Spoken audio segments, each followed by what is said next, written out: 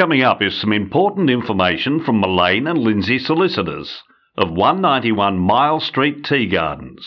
Phone 49287300. Welcome. Today I'm talking with Mark Sullivan from Mullane and Lindsay Solicitors, Newcastle and Tea Gardens. Hi Mark, thank you for taking my call for this phone interview. That's good, Annie. I'm glad to be speaking with you. Our topic of discussion for this interview is, what do I need to know about loans and gifts to my children when family relationships break down? Mark, can you tell us, why is this a relevant topic for our audience in 2022? Well, Annie, parents are innately generous, and there are many pitfalls in being generous, particularly if parents don't have those difficult and awkward discussions about money and property, and there's chats are not had in a timely manner and they're not well documented.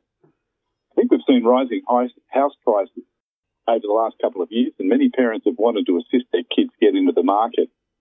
Now we've got those interest rate and cost of living increases, and parents are likely to again be called upon to help provide further financial support to their kids. Frequently reported that the Bank of Mum and Dad is lending between $35 and $92 billion to Australian families at the moment, and that's probably between the fifth and the ninth biggest home mortgage lender in Australia in 2021. So with personal relationships becoming increasingly complex, with more blended families and increasing relationship breakdowns and more money being gifted or loaned, I think that there's a recipe for disaster out there. I think most of us have some personal experiences of divisions within families, either between spouses or siblings, and our children and their partners and spouses. So whilst it's an evergreen issue, I think it's more relevant now. Wow. So you mentioned some pitfalls for generous parents. What might they be? Well, firstly, the likelihood of dispute. A failure to have those awkward discussions about loans and gifts to litigate to children and failing to retain documentary records often leads to expensive litigation and the destruction of personal relationships, which, in my experience, frequently impacts on people's health.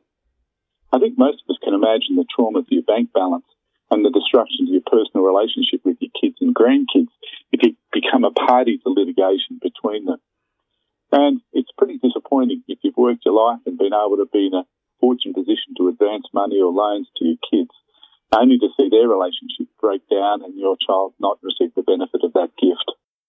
Is there a difference between how a gift or a loan of money or property to a child is treated in a property settlement? Definitely. When money or property is gifted to a child, it generally means the parents have no expectation that it will be repaid or returned to them. They give it absolutely and lose the right to seek repayment from that child. If the child's relationship breaks down, the money or property that was gifted would generally form part of the pool of property to be divided between the child and their spouse. Now, whilst it will be a relevant consideration that the property was gifted by the parents and was a contribution by that child's family, there's no guarantee that the child will receive the full benefit of that gift.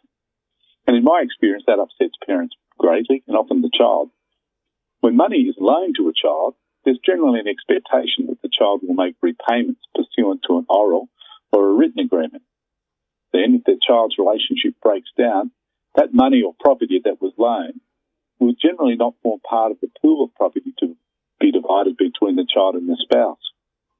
There's a strong argument that the debt to the parent should be repaid before the remaining assets are adjusted between the child and the spouse. So in those circumstances, the parents have a better opportunity to recover their money and may also be able to re-advance it to the child at a later time or spend it on their own needs. Then can you tell me, what are some of the complications you've seen when parents, make gifts or loans and don't take proper precautionary steps? As I indicated, it's the recipe for dispute. People's recollections change, and in the absence of clear and unambiguous documentation, there can be disputes about what was said, to whom and where and when. And life's pretty complicated. Money might be advanced as a loan, but if people become unemployed or they have the birth of children, and it's not possible to keep all the loan repayments up, there may be confusion as to whether the loan is continuing or has been forgiven. Of course, In family law proceedings, not everybody is honest and ethical. You get people who may lie and say in advance that money was never intended to be a loan, but was a gift to a child and their partner, and not just the child alone. In some circumstances, the repayment of loans can't be enforced after a period of 6 years, particularly if parents fail to take steps to protect their position.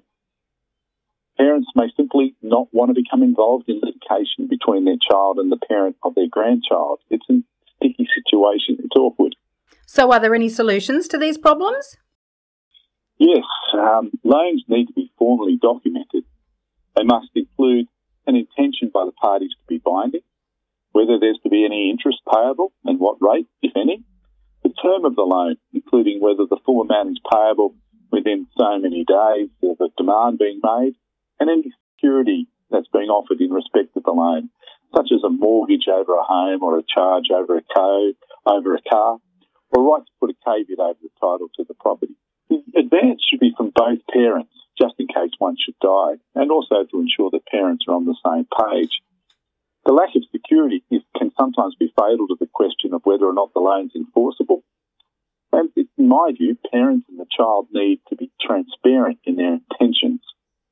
Ideally, they should also involve the child's spouse and even keep other siblings informed so as not to break up families.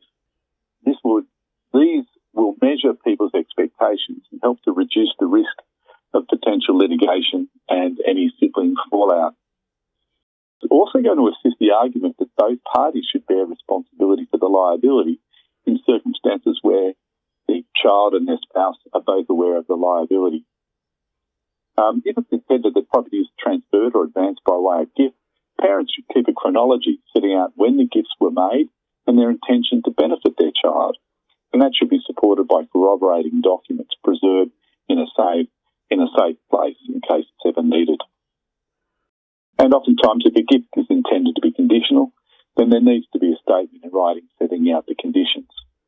Alternatively, people keep contemporaneous notes about conversations between parties, including what was said by whom and when it was said. Makes sense to me. Do you need to get advice from a lawyer if you're thinking of making a generous loan or gift to your child?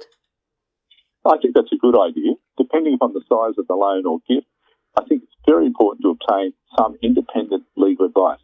It may simply be an overview or circumstances may arise that may require making the documentation more watertight. If you don't get that advice and you choose to make a gift to a child who's in a relationship that later breaks down, then that gift will form part of the asset pool for distribution with the child's spouse, and the child may be denied the benefit of that gift. So giving documented loans to children is far better than giving gifts, and that might be the advice. The documentation of the loans may not necessarily need a lawyer, but obtaining the proper security, such as a mortgage or charge or caveat over the property, will inevitably need some legal advice or legal assistance. You certainly don't need a lawyer to maintain good records and preserve them in a safe place should relationships break down, and if you wish to assist your child or recover money advanced to them. You don't need a lawyer to have those awkward conversations and make certain that everything's transparent. I think the mantra should be document, document, document. Thank you for your time and advice on this subject, Mark. Most helpful. Enjoy the rest of your day. And thanks also to Mullane and Lindsay, Newcastle and Tea Gardens. Thank you. Mullane and Lindsay are proud sponsors of Mile Coast Radio. If you have any legal queries, please give the team at Mullane and Lindsay a call on 02 49 28 73 00.